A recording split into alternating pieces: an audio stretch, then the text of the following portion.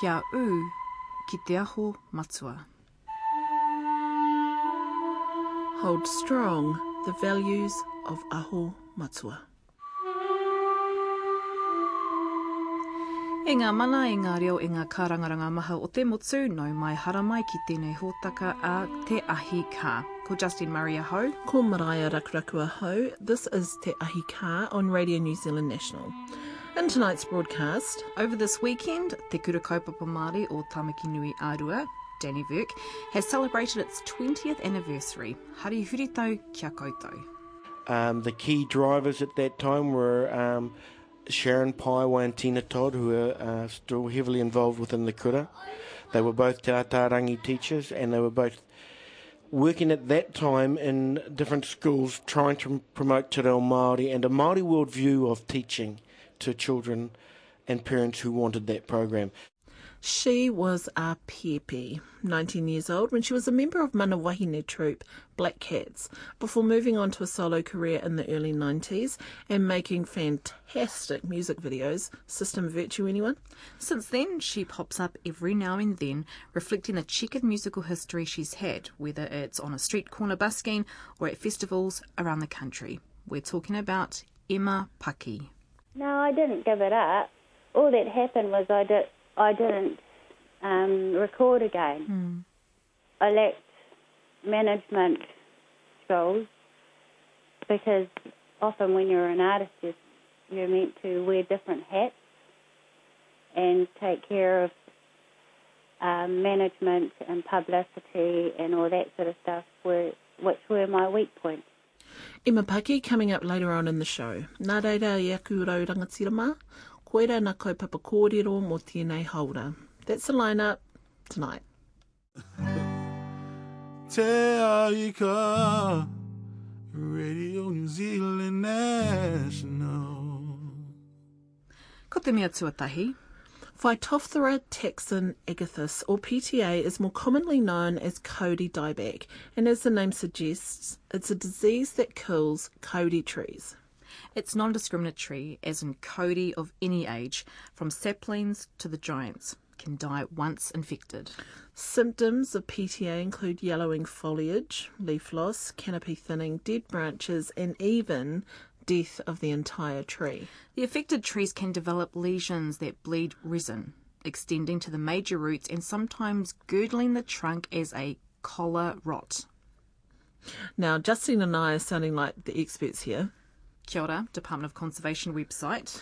Now, in the safety of the studio, but I can assure you, I certainly wasn't when I visited Waipoua Forest a few weeks ago, accompanied by Alex and Manos Nathan, who were taking me to their marae, Matatina, within Waipoua. On the way, they called in at the headquarters of the Waipoua Forest Trust, where barefooted, and what Maraea learned on her return to Wellington, legendary forest activist Stephen King greeted them. So these are the houses that you guys bought? Well, this is one of the houses. That staircase seems a little wonky.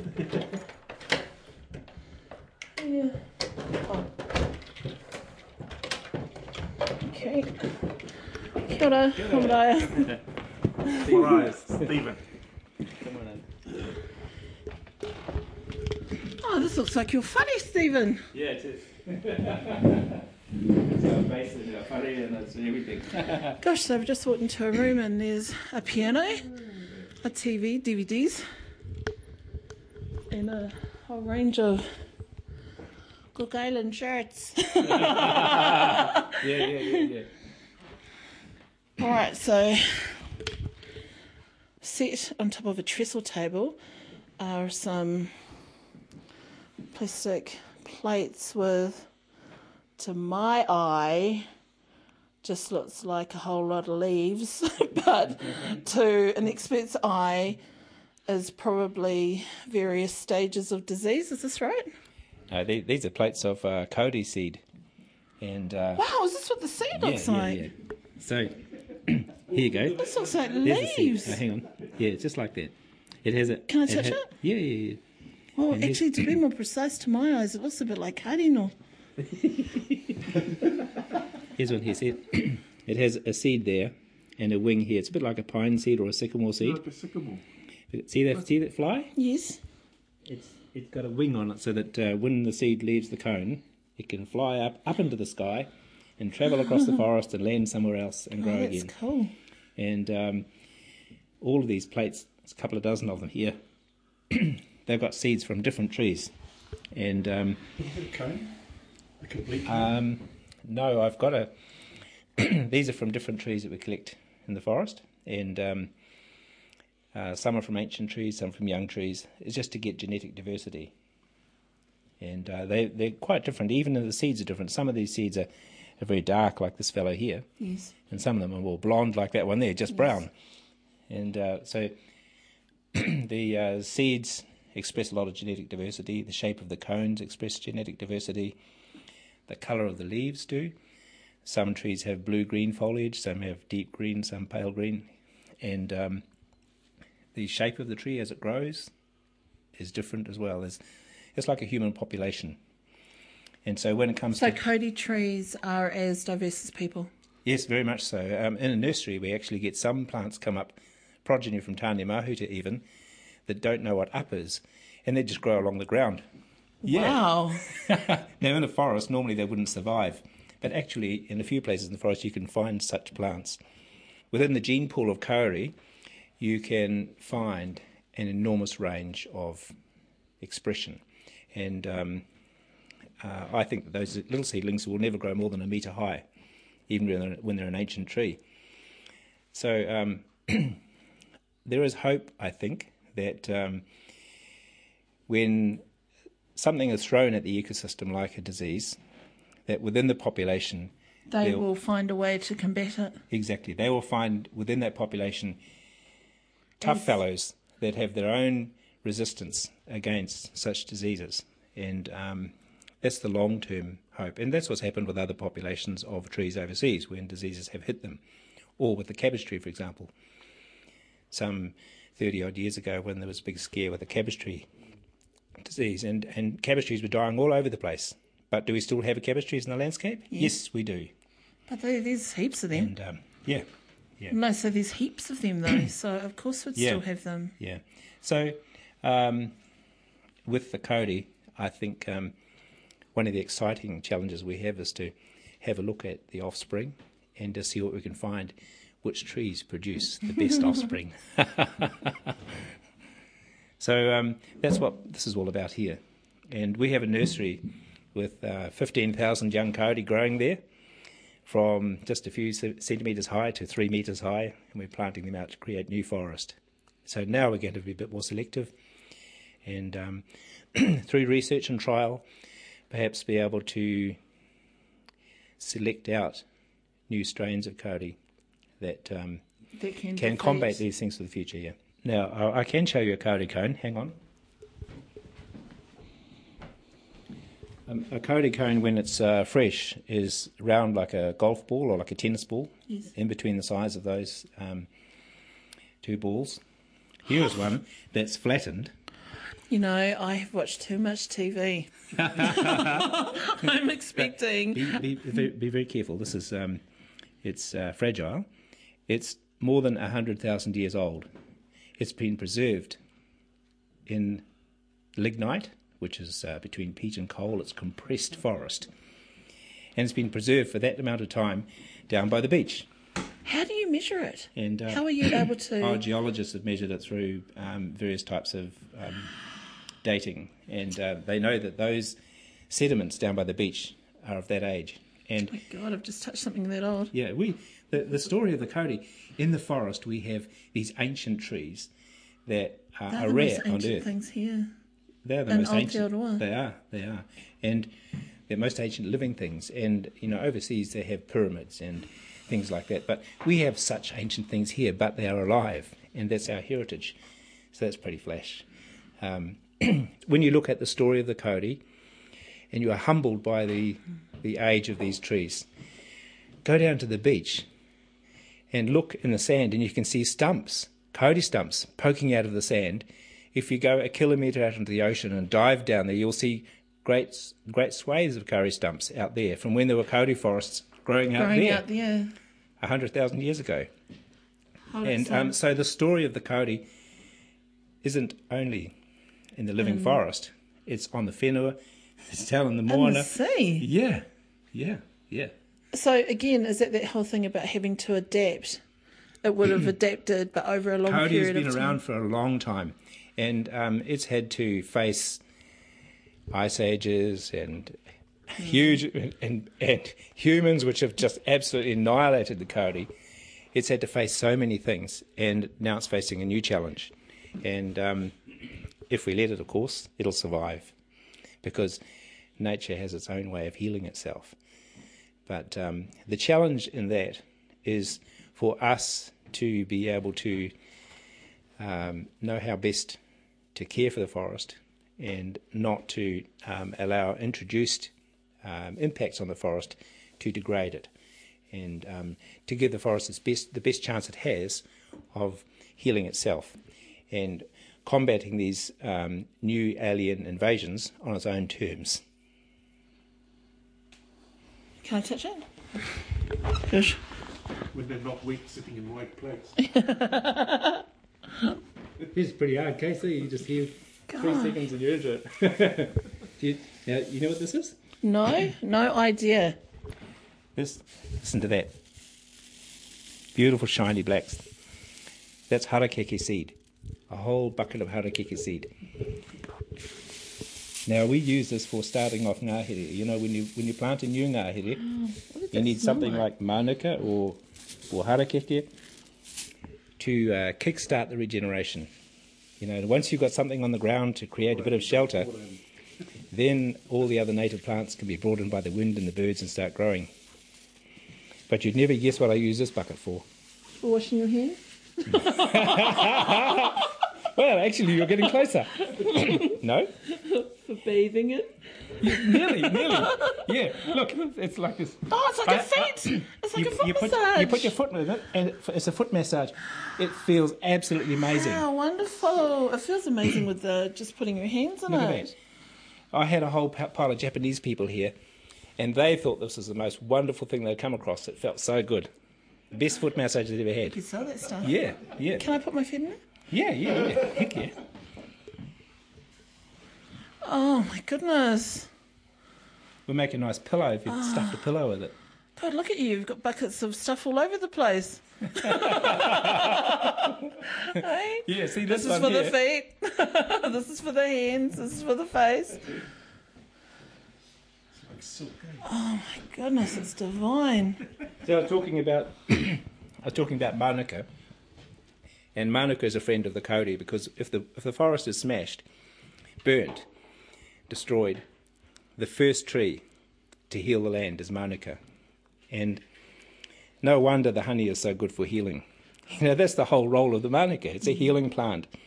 And I've got a jar here. In that jar, see the fine manuka seed? Yes.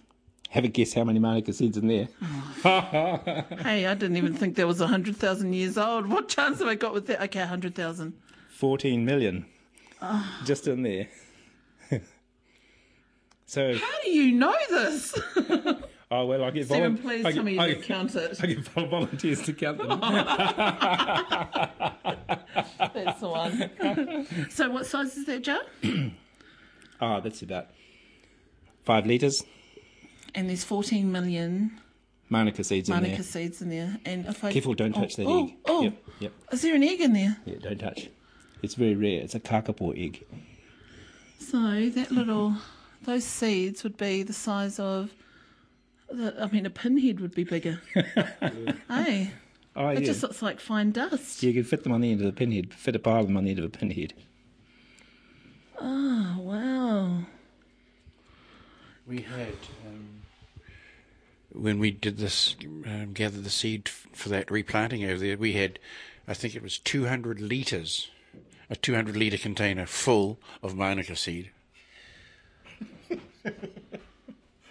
It was almost a billion. It was almost a billion seeds, and the whānau hand scattered them across the land out here.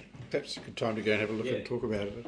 So those are all the So as I stand on the deck of the whare, those are all those lines I can see, right? Oh, gee, you need a bit of blink and... Yeah. What is it? Water blasting! Yep. So that's what all those lines there are in the landscape just in front of me, Stephen. See the main forest over there? That's the Waipoua Forest, yes. which was saved through a public campaign to stop the logging, and because the government were cutting it down. So is that protected it forever? That's all protected, yes. All the land in the foreground here, this whole valley, was acquired by our trust to protect it. It was farmland. And just 12 years ago, all this forest down the valley here was actually farmland. And we planted it in Manukau. Gosh, look how fast the whenua rejuvenates itself, eh? It's wonderful to see, isn't it? Yeah, it's fast. Because is it dairying? No, it would have been if we hadn't bought it by now, probably. It was just Yeah. beef and sheep. Yeah, they do a damage, eh?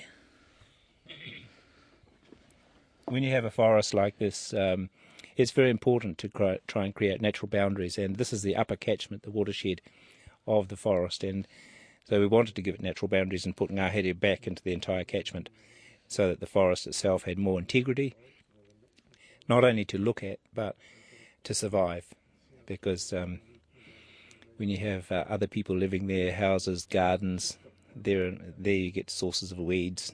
Weeds invade the forest. Animals. Yep. Animals, dogs, and cats. Dogs and cats are a big problem.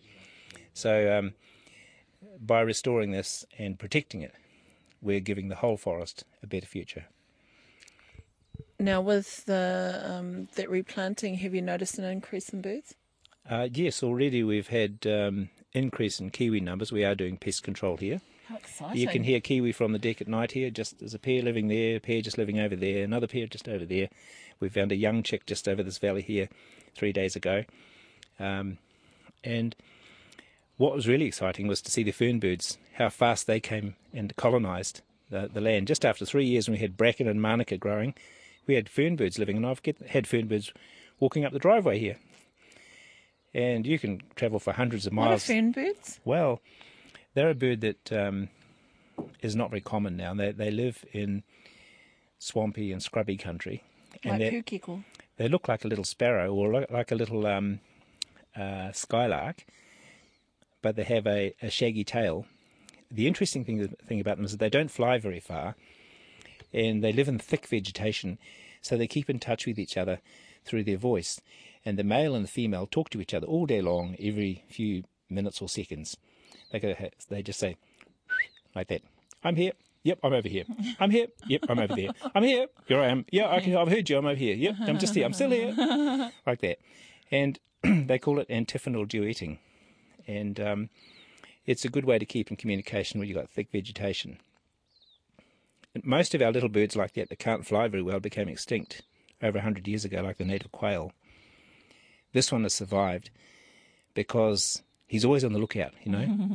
He's stopping and chatting every few seconds. And that's a good strategy because you actually be a little bit more aware of things like stoats and rats. The other thing is they live in thick, dense vegetation that stoats and rats just can't get through. So thumbs up for those fellas. They're pretty smart. Now, I'd just like to share with you all that I have some really nice harakeke seed on my shoe. It's massaging my toes as I'm talking to you. Is that okay? Are you going to take some Te Roro harakeke down to where are you going to? Down to Wellington. Oh, look, this is lovely. Jumping back into the car with Manos and Alex Nathan, this time with Stephen King as a passenger, we travelled a few kilometres up the road to see for ourselves the effect of PTA or Kauri Dieback. Yeah, just 100 metres ahead here, I want you to have a look at a tree that's looking very sick. And it's growing on a site where the roots have been affected by roadworks in the past and cleared around at the back. Just down here, stop on this bend just before you hit the bend. And you can just turn to the left just slightly. Just in there. Yeah. Yep. So these are, okay. We'll get out and have a look. In the car, out the car. Right. So Stephen, I just heard you say not to walk on any wet ground but to stay on the metal. Now, is this to prevent dispersal It's of just something? so that you're not picking up dirt and mud and transporting mud from a site that might be contaminated to somewhere else in the forest. Right. And it's very, very important. You can see how sick this tree is.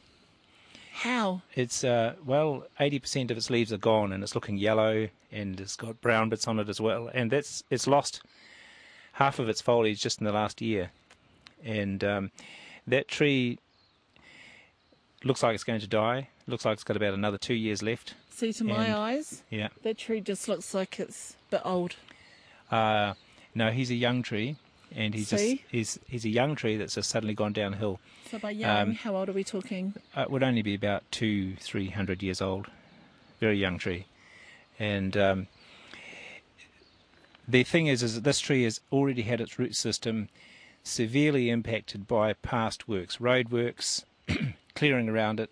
And in fact, you can see around the other side, there's a retaining wall only a metre away from the base of its trunk.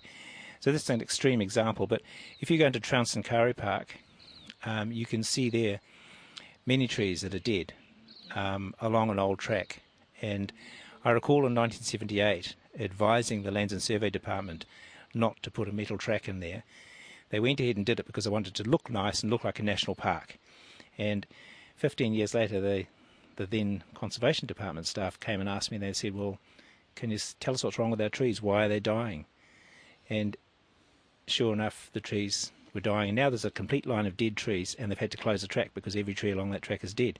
And that is simply because of the design of the track, gravel tracks, compaction. That's not what kauri roots were designed for. They're designed to breathe and grow in humus.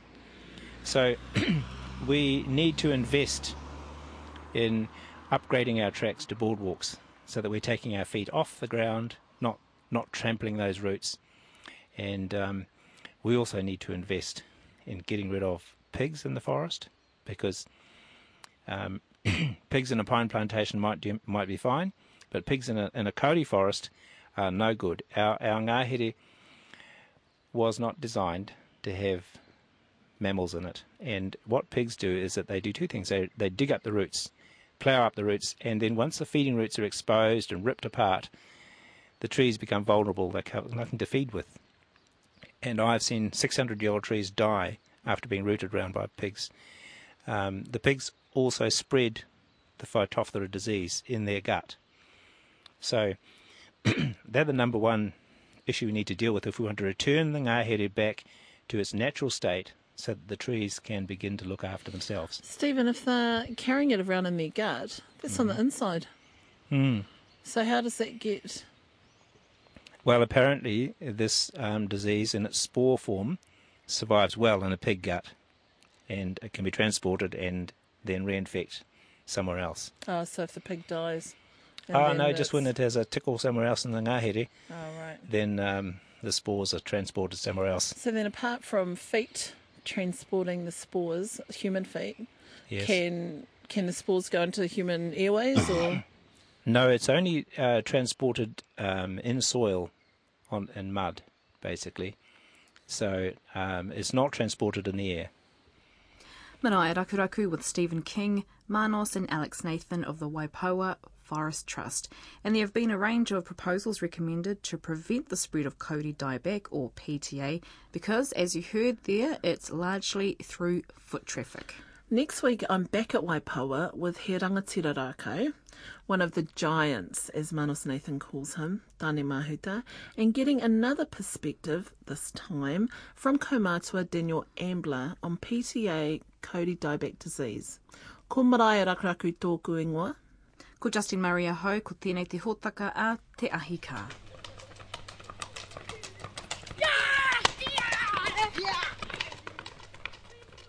After the establishment of kohanga reo in the 1980s, it became apparent that, as those babies moved through the education system from 5 years old, ensuring retention of te reo Māori required a parallel schooling system immersed i te reo rangatira, which saw the creation of te Kura Kaupapa Maori and wharekura. Then, as those students finished secondary schooling, the same challenge appeared. How does te reo Māori teaching and kaupapa Māori thinking carry on at a tertiary level? and that saw the creation of Te Whare Wānanga, or Wānanga Māori. Alternative choices for all to learn subjects either in Te Reo Māori but with a definite kaupapa Māori basis. Now, this is a rather simplified history of what was and continues to be an evolving process, which owes its creation and maintenance to a variety of people, legislature, and is always confronting challenges. The Waitangi Tribunal hearing involving the Kohanga Reo, for instance, has recently gone through its most trying times since its establishment in 1982. And an upcoming Te Ahi Kaa will feature a more in-depth look into that. But back to Kura Kaupapa Maori and a success story, well, a milestone reached really, which took me to Dannevirke. Welcome to our Kura Kaupapa Maori. It's a pretty little kura, little rural kura, nestled under the wing of our marae, Mākeri ki marae, Aotea Tuatoru, Whare Tupuna. But shall we go for a bit of a walk? Yeah, let's go for a hikoi. I will hold your microphone for you. Dannevirke, or its Māori place name, Tamakinuiarua. I'm at the only Kura Kaupapa Māori school in the area, Te Kura Kaupapa Maori or Tamakinuiarua. On May 25th, the school celebrated their 20th anniversary over this weekend. I'm at the school's tūmaki principal, Brian Paewai. How long did it take to construct this complex? This complex here it was about in 2005, 2006 we completed what you see in front of you today. But I would say it was 20 years in the making. Yeah, as simple as that. But I would say, I see it as a continuation of the dreams of our tūpuna e karapoti nei a tātou i tēnei wā tonu. I hara te mea he reriki e mātou I a rātou. Yeah. We're not different than what they were. We're the same people with the same dreams, from the same gene pool, basically. Yeah. And funny enough, when I look around, I know the old past sites we're on the land that our people were on. And it's how long did it take to get here? 2-3 minute drive from the main town of Dannevirke? Yep. So, that's wonderful. Yeah. I can't complain.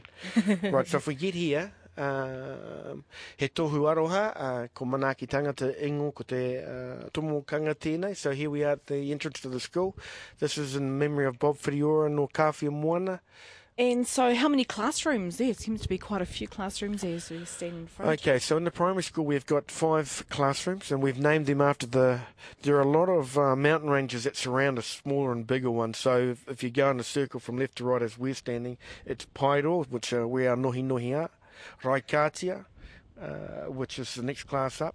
Waipoua, which is a mountain range out over here. Pukitoi, which is another mountain range bigger than that over there, which is where our sort of mid to senior school is. And then Ruahine is our senior school of the primary section. And then, so there are 5 classrooms there. Then we go over into the wharekura, and there are essentially 3 classrooms.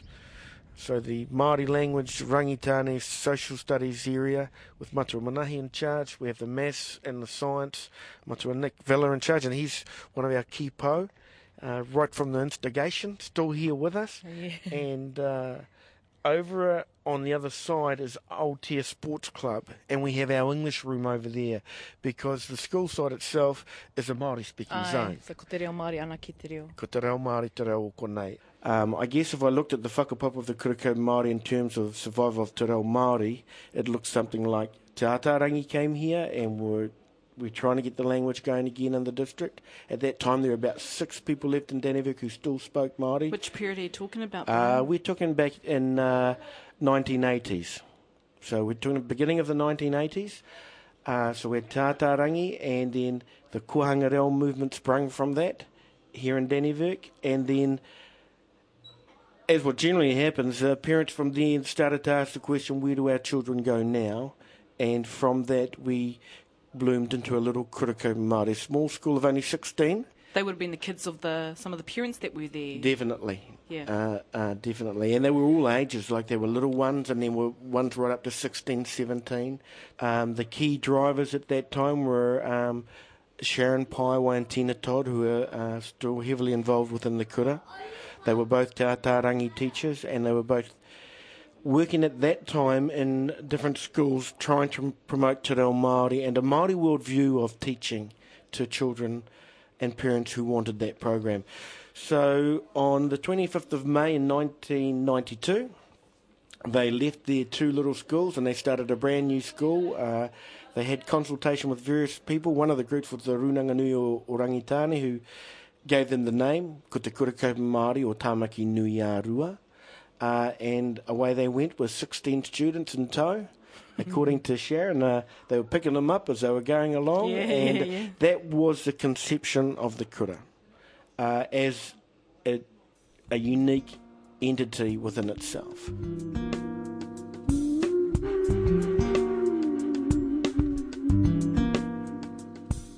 In the very early days, it was about planting the seed. It was just gathering the group together and putting them in one spot with one kaupapa. And we had wonderful kaumātua, wonderful Bob Whitiora no Tainui Waka, Kawhia Moana, Teresa Chase and her husband Herb, who's passed away now, Whai Win, who's still with us, Nani Motu. We had all these kaumātua that were really passionate, who were the backbone of the kaupapa. And so the seed was planted in that sort of fertile, loving, aroha wairua. And I think that was, incredible. And then, but the people involved, there were mums and dads and they were passionate, but they were still looking for a robust curriculum program to deliver what they wanted. The ministry eventually came on board, and about a year later, they gave them a status of a kura as an official school of New Zealand. And from there began the idea of building buildings appropriate for a school. Eventually, they settled on a place right next to the marae, Aotea Makirikiri Marae. The whare is Aotea Tuatoru. Just a bit of a historical link. Aotea was the name of the marae who belonged to a tūpuna Tarangi Whakeaua. His was the original house out close to one of our pātu Watawata Rai Kapua. And in the end of the 1880s, the Ngāti Mutuahi people of Rangitane wanted to build a house. So they built one at Tahoraiti, where they were living, and they named it Aotea in remembrance of his house, because he had mana whenua. Right. And then that house was then moved in 1967 over to where it is today on Makirikiri Road. And then the school has found itself about 200 metres away. And we face our whare tupuna. And so when that was built 2 years later, in 1994, and it was opened by Te Teru Wharehoka no Taranaki no Parihaka, on a windy, blustery day. That was the beginning of the kura and its dreams to turn itself into a robust, visionary program for the revival and the survival of Te Reo Māori, of Rangitane kaupapa, and an aim to get successful outcomes for our children that they weren't getting in the area. They were struggling. They were in the mainstream schools, and it's nothing against them, but that formula wasn't working. The whānau sort of asked me to come back and teach in the school because there weren't many teachers. So you were based in Taranaki at the time? Yes, I was. I was chasing my wife, Anna Edwards, if she's listening, out there in Taranaki land and one of their puhi. So, and she'd started a Kura Kaupapa Maori back in Taranaki called Te Pihi Pihinga. And so she was really of that ilk of Sharon and Tina, those sorts of pioneers, movers and shakers that had a vision for their children. And so, she was really encouraging me to get back and support, so we did. Back then we didn't really have a marautanga. I can remember a beach got stranded up on out at Wainui in one of our... a whale. Tohara. And then that was the kaupapa. Something happened around the motu, or something happened close. That became the fundamental curriculum program for us. So it wasn't like we had maths and science and how we see it today. It was more like what was happening.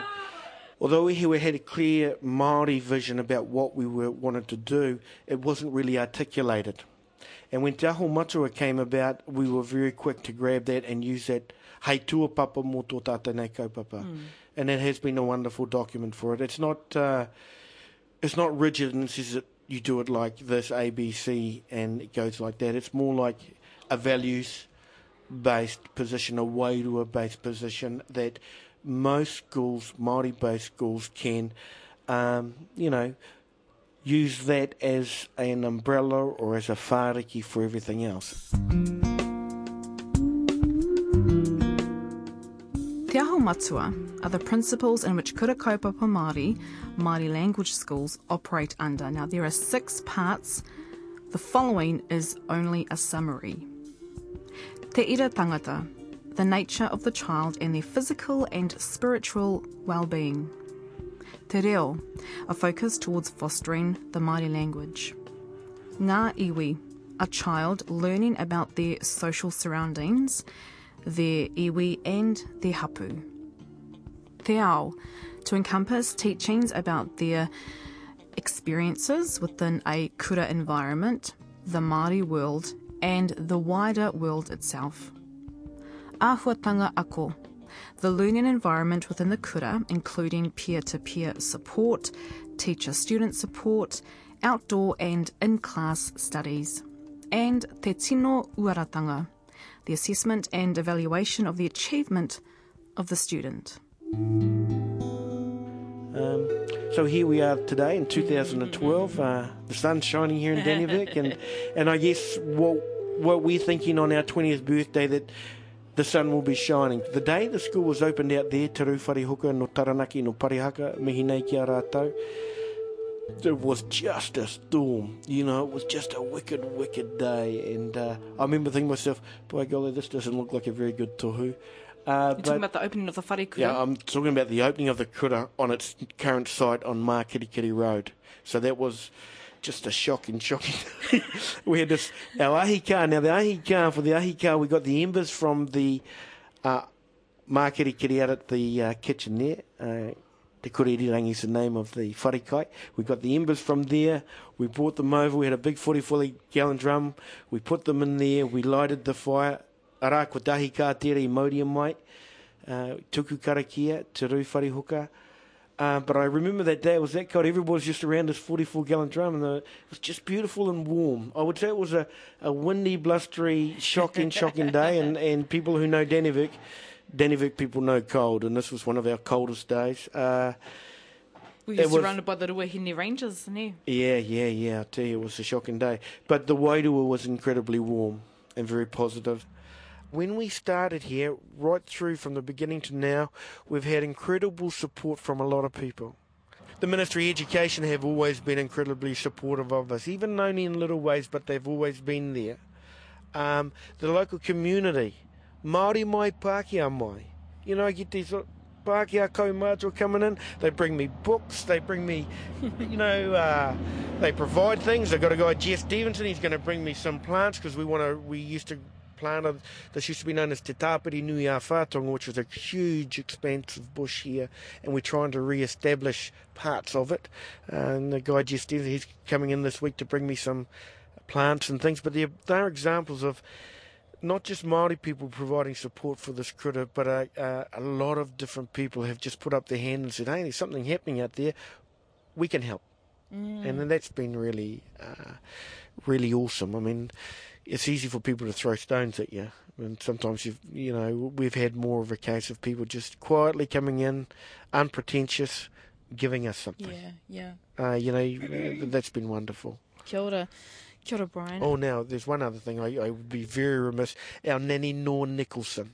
Nanny Nor Nicholson has been a pau for this kura mai I tōna tīmatatanga. Tēnei tete o ngā koe morehu, nui o na honunga, ki ngā iwi katoa Aotearoa, engari, kei konei tonu I e noho ana tēnei koe, Nanny no, reo Māori, wahine koe maia, a tāhua, kua noho ia hei whakaruru hau mo tō mātou nei kura, ka rua, he kaunihira kaumātua o te takiwā nei. Kia ora. Kei tuatu ki tērā o ngā kōrero, ki te tumuaki ki a koe Brian Paewai, he mihi tēnei ki a koe mō tō meki, tō koha ki te iwi whānui, ara ki a koutou ngā kaiwhakarongo o te Ahi Kaa. Kia ora. Nei rata mihi ki a koe e ho. Ko Brian Paewai tēnei, mihi atu ki tāo whānui, ra no tani waka hau, te puanau I tēnei takiwā, a pera no hoki tōku pāpā, te nungo o ku tūpuna no rei ko tēnei taku papakāinga taku kaipua. Kia ora and congratulations. For photos of Justine's visit, head to radionz.co.nz/Te Ahi Kaa. And while there, click onto the photo gallery, Facebook link. There's a range of ways you can contact us. One of them is by email, teahikaa@radionz.co.nz. Kei te whakarongo mai rā ki te Ahi Kaa. When it's been a few years between visits, Justine, what's the first thing you say to a person when you see them? First thing I say is probably, how you been? Like, how you been? Or what you been up to? What have you been up to? Or then there's the whole hou, which is Māori code for, geez, girl, you put on the beat. Or a couple of times I've heard, got a bit of snow on that maunga, which is in reference to having a few more grey hairs than usual. More grey hairs. Well, really, that way is all acknowledging that time has passed between visits. I know I haven't seen my really good friend for about 12 years. But Facebook helps, kinda. Which brings us to Emma Paki, whose musical career has really been an example of time passing between visits. Well, that's with extreme accolades coupled with moments of what some in the industry call self-sabotage. But then the music business is littered with examples of that. There's the tragic ones. The real tragic ones. International artists like Whitney Houston, Amy Winehouse, Sid Vicious, Michael Jackson. And then there's those who, because of their sheer talent, tenacity, whānau support, claw it all back. So some New Zealand examples are Martin Phillips of Chill's fame, Head Like a Hole. Then there's Emma Paki. It's been 2 years since her last official album, and I caught up with her in our Where Are They Now segment to wrap up New Zealand Music Month. Black Katz, yes, the legendary Black Katz. And tell us about the music that you produced or that you sung when you were with the Black Katz, Emma, because this was all before anything, before System Virtue, before Greenstone, ne? It was like kaupapa, kind of healing music, you know. And so being part of the Black Katz at the time, Emma, did that give you a sense of your own mana motuhake or tino rangatiratanga? There was a lot of love in the Māori women's movement, and it was really nurturing and loving and lovely. And what was kind of happening out there, like there were gangs. A lot of us were involved in gangs and stuff, you know, like the mob and the blacks, and a lot of our men were like in pain themselves. They'd been abused through, you know, like we were kind of war-torn, like our kuros were war-torn, and sometimes they had to go to work with their injuries, and they survived the system here. When I wrote System Virtue, a lot of our men were in jail. And, you know, a lot of us were suffering, and like if our men suffered or our women suffered, we bore the brunt, and our children, the children bore the brunt, you know. So that name in itself was a positive take on the saying system sucks, which is, I felt, was a negative affirmation to pull our people down, you know. So that's why I came up with that concept, System Virtue. Kia ora, Emma. After you released System Virtue, you formed a relationship with former Crowded House member Neil Finn. Yeah. Can you tell us about that? Well, his wife, Sharon, was my manager's at the time, best friend. Right. And we went off for a holiday at their beach batch at Mount Maunganui. It was a New Year's Eve thing. Me and Sharon were doing the dishes the next morning, and she said, I said to her, do you want to hear the new song of it? And I sang it to her while we were doing the dishes, and she said, you know, to go and sing it to Neil while he was outside in a quiet moment. Right. And so I did, and he wanted to produce it. But eventually you parted ways.